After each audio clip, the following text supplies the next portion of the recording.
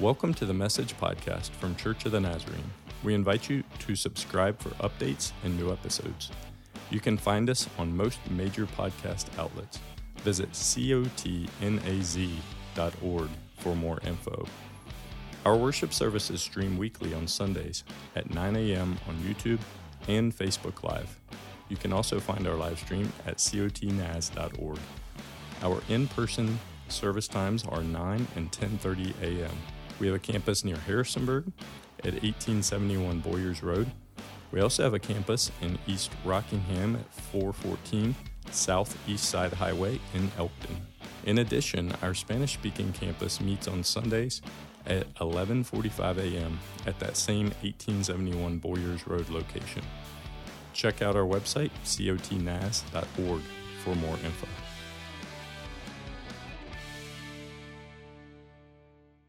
Yeah, good morning. I shaved because I wanted to look nice for you, and I told first service, then I remembered on the way here, Jared hasn't shaved since he was 13, so it was going to be good either way, all right? Yeah, amen, that's good, good. Merry Christmas. Yeah, Merry Christmas. This is the season of Advent, which means arrival. Advent means arrival. We celebrate the arrival of Jesus during this time of year and look forward to his second arrival.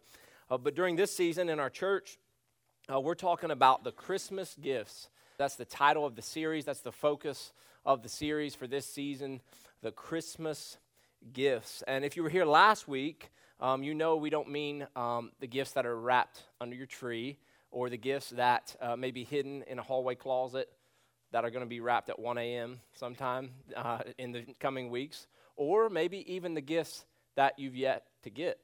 Because some of you are sick, and you like to wait until Christmas Eve to do your Christmas shopping, and I'm with you. I have that same sickness. And so some of you, though, I've heard some people act like they enjoy that, but really that's a cover-up because you're procrastinating. And so we'll just call it what it is this morning. And so here we are in our Advent series, the Christmas gifts. The focus of this series is that we want to gain a deeper understanding of the free gifts available to us in Christ.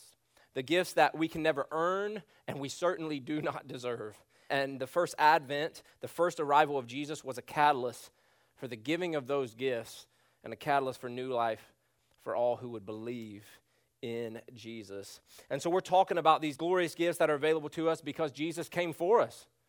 And so last week, we began this series, this Christmas season, this Advent series, talking about the gift of his presence. And we literally sang about it. We sing about it during this time of year. Emmanuel, God with us. And because of the gift of his presence, we have the promise that we never have to be alone, that we never will be alone in this life, on this side of eternity, because of the gift of his presence that came during that first Christmas. But when we think of Christmas, when you think about it, what are some of the other words, maybe adjectives, emotions that come to mind during this time of year? Perhaps for some it would be love. Perhaps for some it would be joy, maybe peace, maybe hope. And all of those are good. And yes, they are gifts that God has given to us through Jesus. But all of those can only be a reality because of one particular gift of Christmas that's available to us. And that's what we're talking about today, the profound gift of mercy. The profound gift of mercy. And I have the definition here on the screen. Mercy is this: compassion or forgiveness shown towards someone whom it is within one's power to punish or harm or execute justice against. That's the working definition of mercy, the gift of mercy that's available to us because Jesus came for us. That's the gift we're talking about today. And you see, if we look around us during this time of year, we seem to latch on to this concept. Right? We seem to latch on to the concept of mercy during this time of the year, even in the world around us. It's in the movie It's a Wonderful Life, which is a wonderful movie if you've never seen it, but It's a Wonderful Life. The main character's name is George Bailey, and in the end of the story, George Bailey doesn't get prison, he gets mercy. In a more recent movie, Elf, maybe you've seen that one. Buddy the elf's dad, in the end of the story, doesn't get recompense for his coldness. He got mercy. And in A Christmas Story, which I admit I've never watched the entirety of that movie, but in A Christmas Story, Ralphie actually does shoot his eye out with his automatic Red Ryder BB gun. But he doesn't get punishment. Instead, he goes to bed that night joyfully holding his Red Ryder at his side. Mercy. And in a more well-known story that we hear this time of year, A Christmas Carol, Ebenezer Scrooge gets absolutely nothing he deserves. Instead, he's redeemed. Again, mercy. So we latch on to this concept this time of year, but if we're honest, maybe the idea of God's mercy has just gotten old to us. Or maybe we're too used to it, we would say. Because many of us, we would admit that we know about it, but we don't really go any further than acknowledging that in our lives. Maybe it's that we're distracted by the other gifts, the ones I mentioned earlier. Maybe the past has left some of us disappointed and just seemingly dragging along day by day through this season. Maybe it seems elusive to some of you. You somehow, you want this mercy of God, but it just seems elusive. You can't figure it out. But maybe for most of you, maybe you've experienced His mercy, but life has happened. You've been hurt, and the seasons have changed, and you're still here, and you love Jesus, but you've allowed your heart to drift ever so slightly, and therefore mercy has instead of being this marvelous gift of God, has just become another nice theological word that you might use from time to time. But this gift of mercy was uppermost on the minds of Mary, the mother of Jesus, and Zachariah, the father of John, who we would come to know as John the Baptist, as the Spirit filled them at the time as the preparation for that first arrival of Jesus. They even sang about it as this mercy overwhelmed them. And that's going to be the focus of our text this morning, Luke chapter 1. Luke chapter 1, we're going to begin in verse 39, but I want to give a running start here so we know what's happening. In verse 39, we're going to pick up where Mary is visiting Elizabeth, and Elizabeth is Zachariah's wife, and we're going to get more about them in just a minute, but Mary is going to Elizabeth. It's her relative. All right, so what has happened before this? Elizabeth is now 6 months pregnant with a miraculous son, John, by the way, who her and her husband Zachariah has conceived in their very old age. They have miraculously conceived a son after a lifetime of being childless. They've received a son. She's 6 months pregnant. And now her relative Mary receives a miraculous gift. It's going to be the Messiah. And the same angel has appeared to both Zachariah and Mary. And so maybe Mary's going to find some solace in her relative. Maybe they're going to help each other out. She's 6 months pregnant. She's older in her age. Maybe she's just going to assist her. Maybe they're going to try to process some things. But this is where we're at. This is where we're at. The angel Gabriel has already appeared to Mary. Mary has conceived by the Holy Spirit. Jesus, she responded to the angel with surrender and awe and said, "May it be to me as you have said, I am the Lord's servant." And so now we see her in verse 39 showing up at Elizabeth's house. And it says this: "At that time, Mary got ready and hurried to a town in the hill country of Judea, where she entered Zachariah's home and greeted Elizabeth. When Elizabeth heard Mary's greeting, the baby leaped in her womb, and Elizabeth was filled with the Holy Spirit. In a loud voice, Elizabeth, she exclaimed, 'Blessed are you among women, and blessed is the child that you will bear. But why am I so favored,' Elizabeth says, 'that the mother of my Lord should come to me?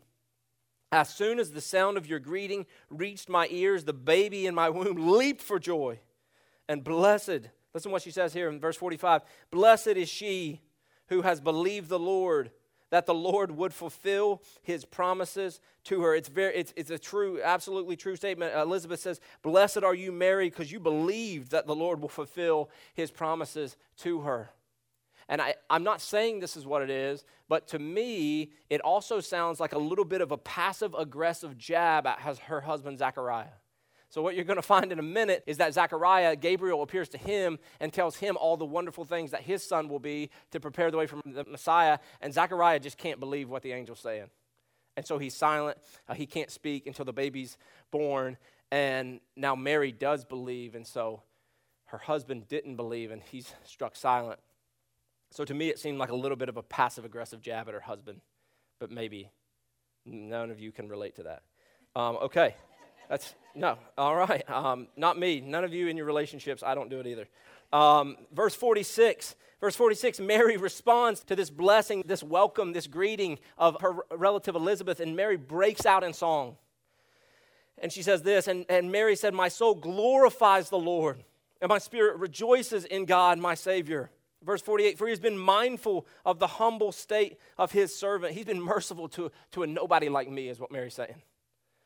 "From now on, generations will call me blessed, for the mighty one has done great things for me. Holy is his name." Verse 50, "His mercy extends to those who fear him from generation to generation. He has performed mighty deeds with his arm. He has scattered those who are proud in their inmost thoughts.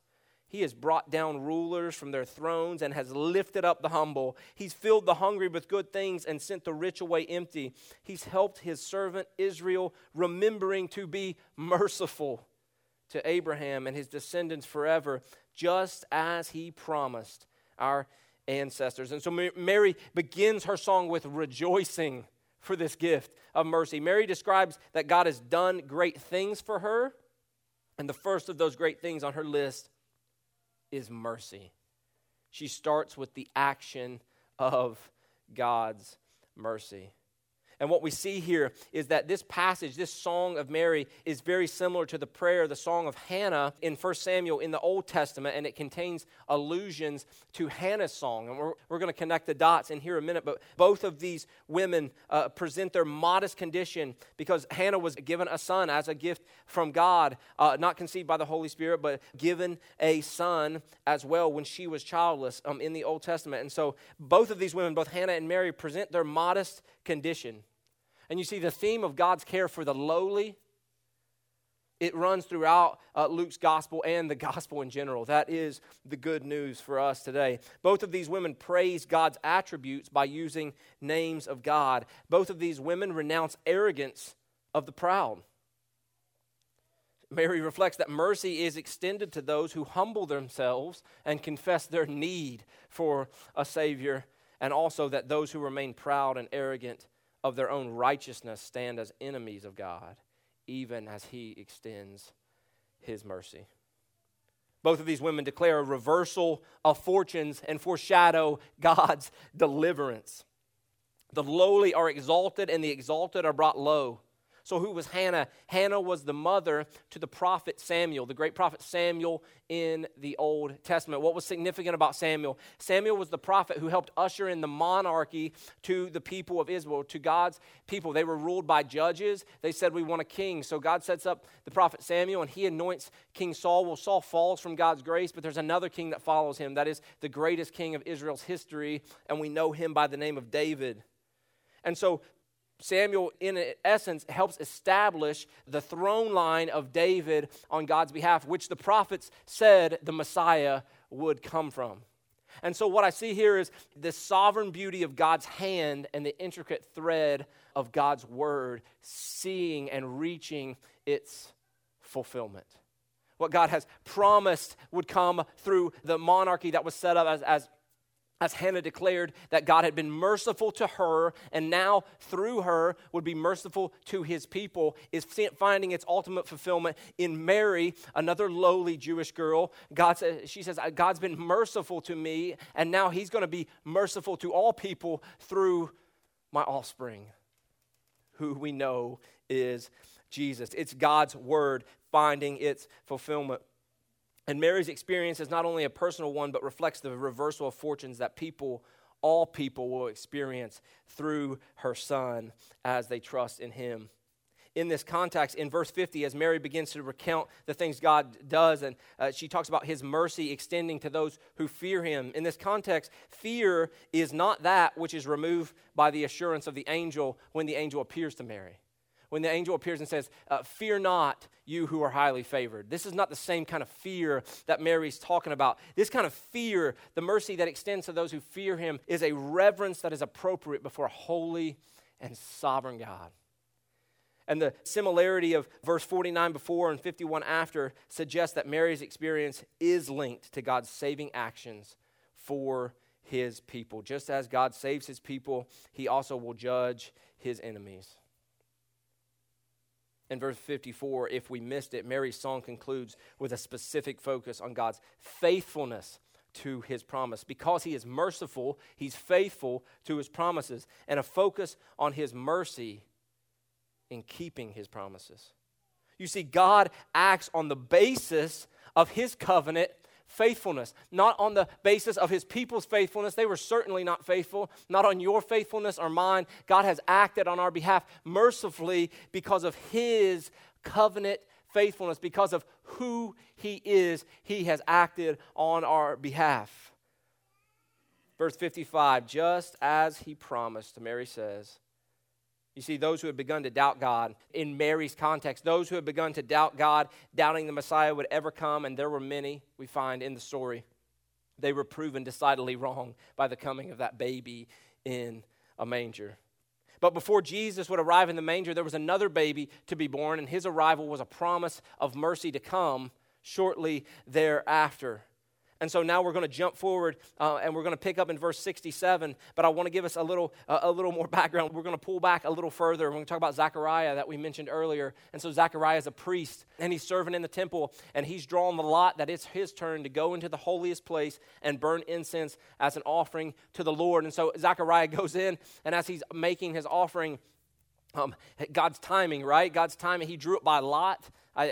God's in the details. But he gets in there, and this messenger of God, Gabriel, appears before him and scares him almost half to death and says, listen, the Lord has heard your cry. You and Elizabeth in your old age are going to bear a son.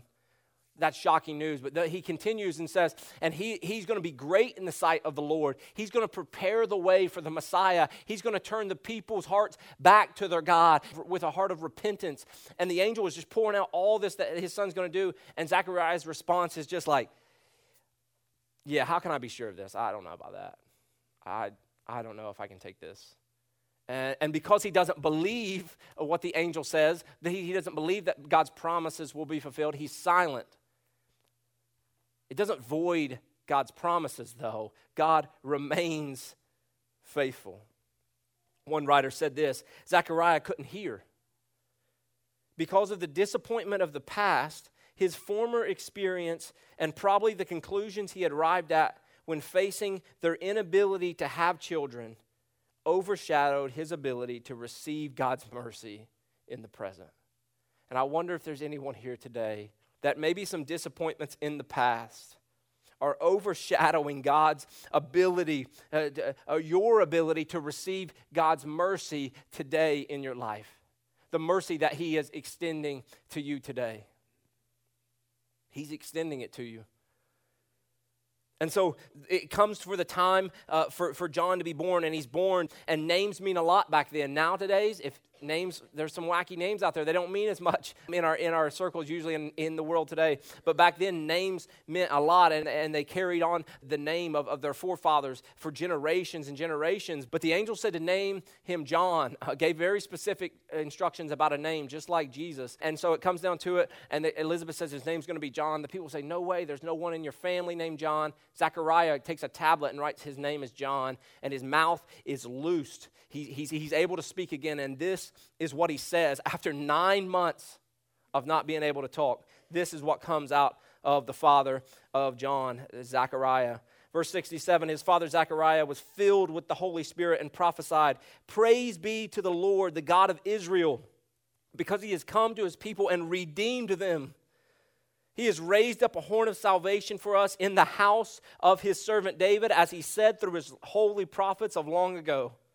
Salvation from our enemies and from the hand of all who hate us. To show what? To show mercy to our ancestors and to remember his holy covenant, the oath he swore to our father Abraham, to rescue us from the hand of our enemies and to enable us to serve him without fear in holiness and righteousness before him all our days. And you," then he turns towards his son, John, "and you, my child, will be called a prophet of the Most High, for you will go on before the Lord to prepare the way for him, to give his people the knowledge of salvation," mercy, "through the forgiveness of their sins, because of the tender mercy of our God, by which the rising sun," that's Jesus, "will come to us from heaven, to shine on those living in darkness and in the shadow of death, to guide our feet into the path of peace."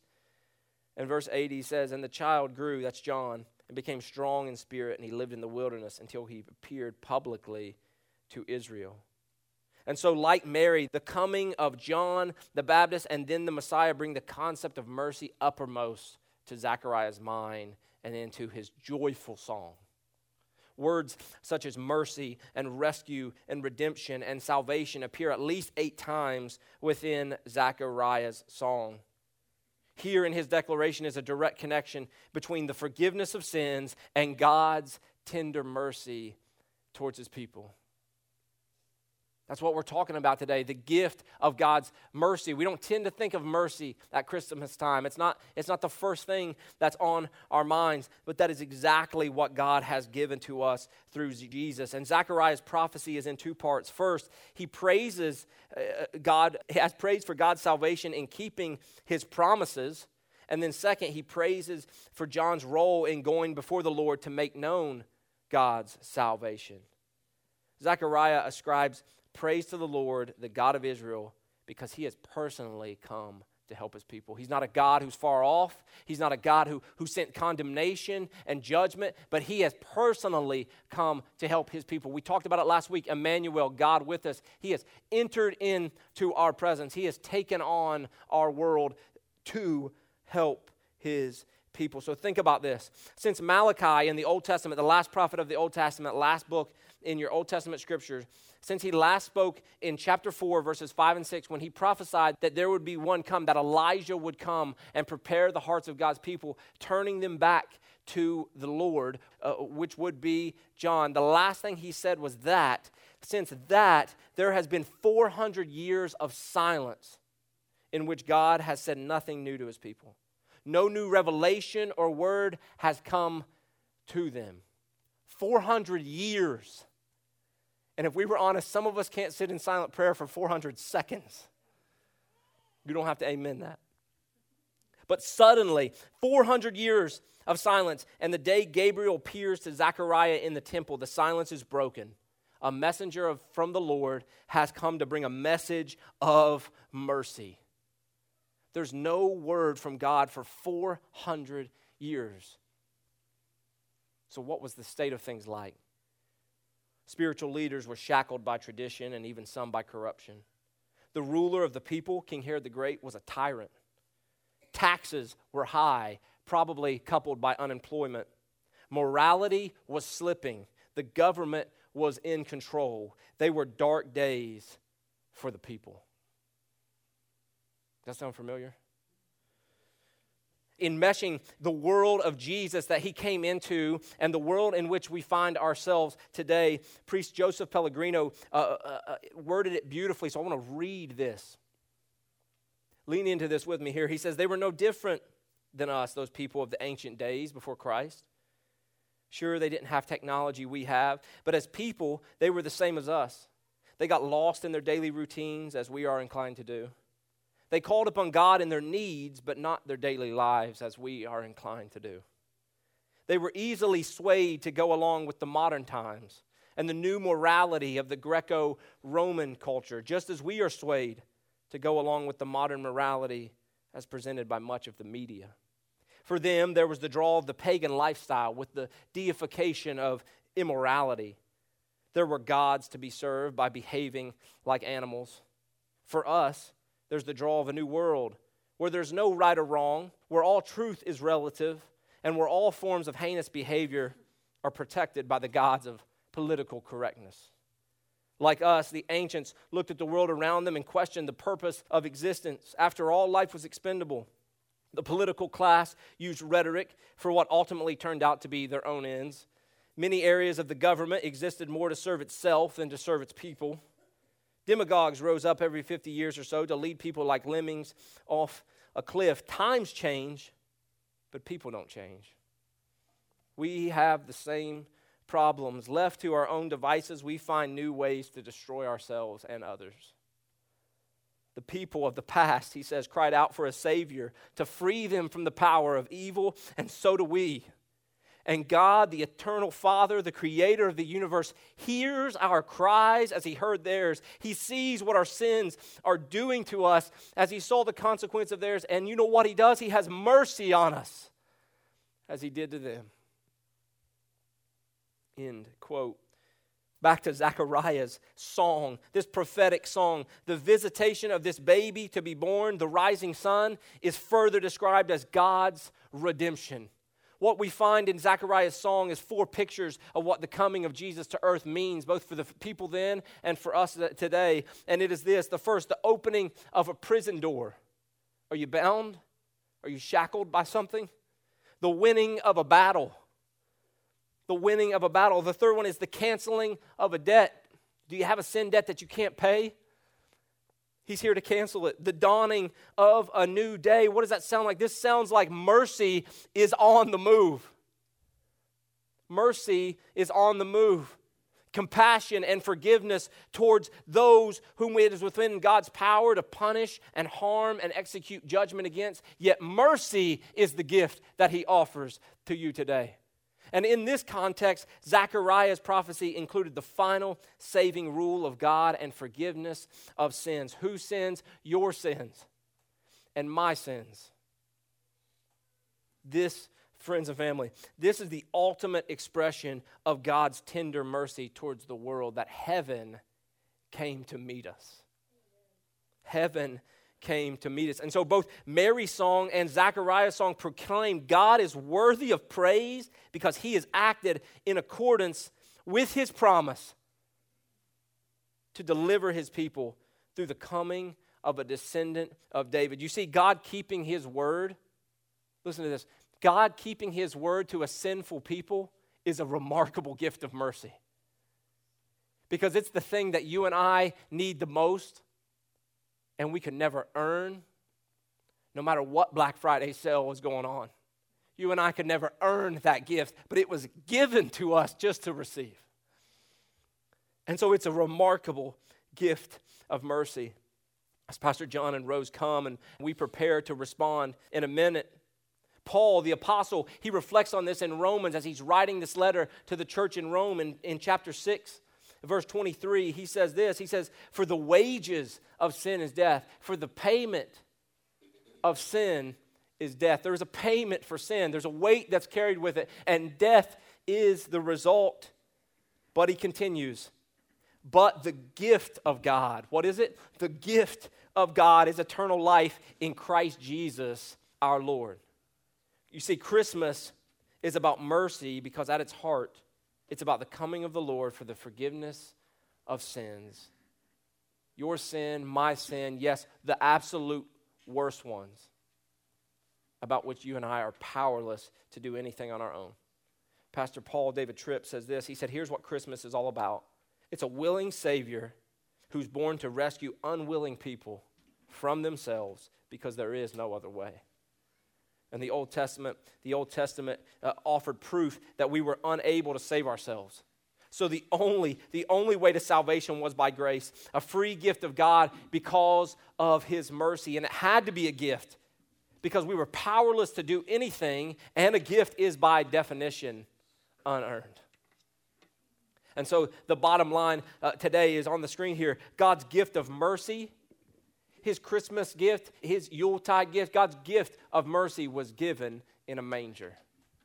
Not in a pretty bag, not with your favorite wrapping paper with a beautiful bow tied on top, and I love that. But his gift of mercy was given in a feeding trough so that we would realize that although we are unworthy, he came for you and I. The lowliest. Nothing special about us, but he offers that gift of mercy. Friends and family, this is Christmas. This is what Christmas is. Will you receive that gift today? Will you receive it this season? Will you receive it and cherish it forever? In my own life, I could recount how God has been merciful to me in so many ways, not giving me what I deserve, and you perhaps could too. You perhaps could too, extending oftentimes patience rather than pain. Punishment is withheld, and instead he extends pardon. Extending kindness rather than condemnation. Author Dennis Rainey said Jesus Christ didn't come only to save you from God's future wrath. He came to be your Redeemer, your Lord, and your life giver today. He didn't come to give you a good life. He came to give you his life. Because that is what we desperately need the most.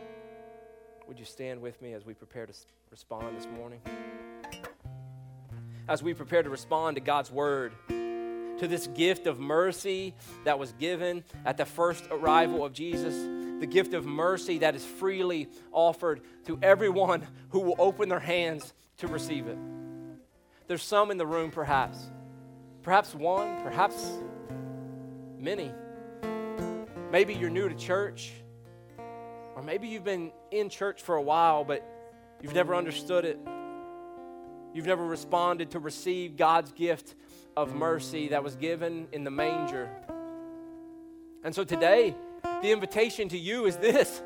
You have nothing left to do except to receive it. Repent of your sin. Repentance just means turning from sin and turning towards God. Desiring not what sin has to offer, but desiring what God has to offer. And receiving that free gift of mercy.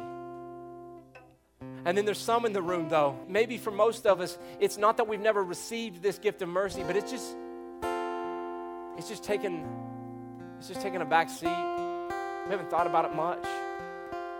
We want to love God, but man, life happens and we get distracted, and the season happens and there's gifts to be wrapped. But I invite you in this moment to slow down, to receive that gift of mercy afresh and anew, and to rejoice.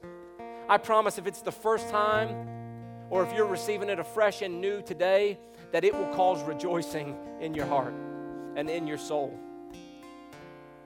And then no matter where you are, no matter who you are, the invitation from God after that is to re-gift his mercy. And some of us know about re-gifting this time of year, don't we? You don't have to confess to that. But to re-gift his mercy, Jesus said, "Blessed are the merciful, for they will be shown mercy." So as we receive his mercy and we let it change us from the inside out, then he says, now you go do likewise.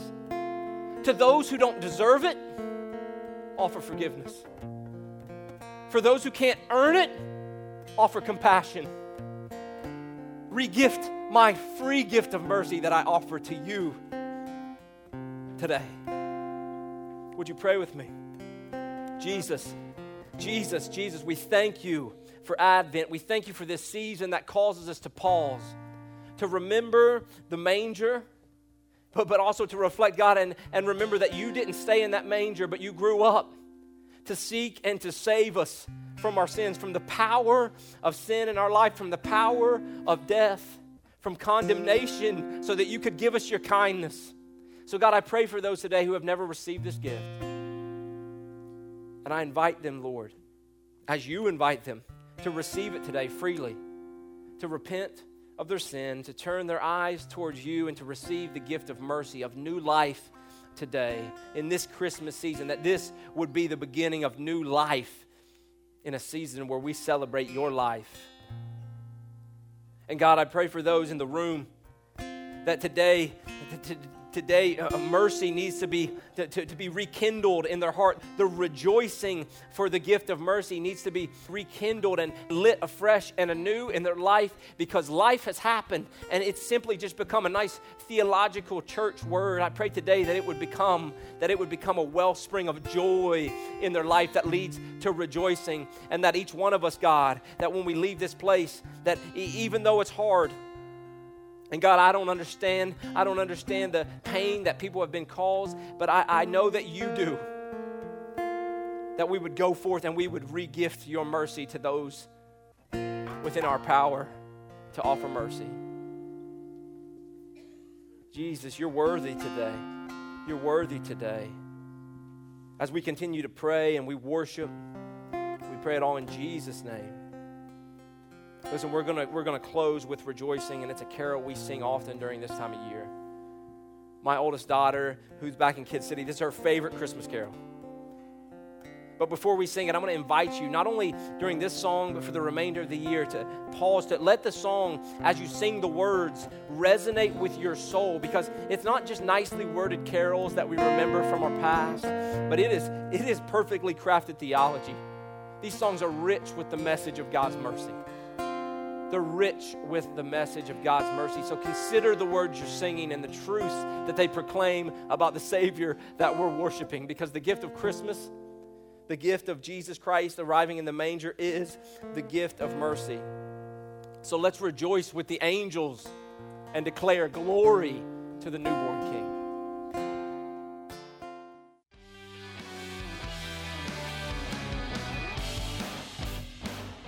Thank you so much for listening today.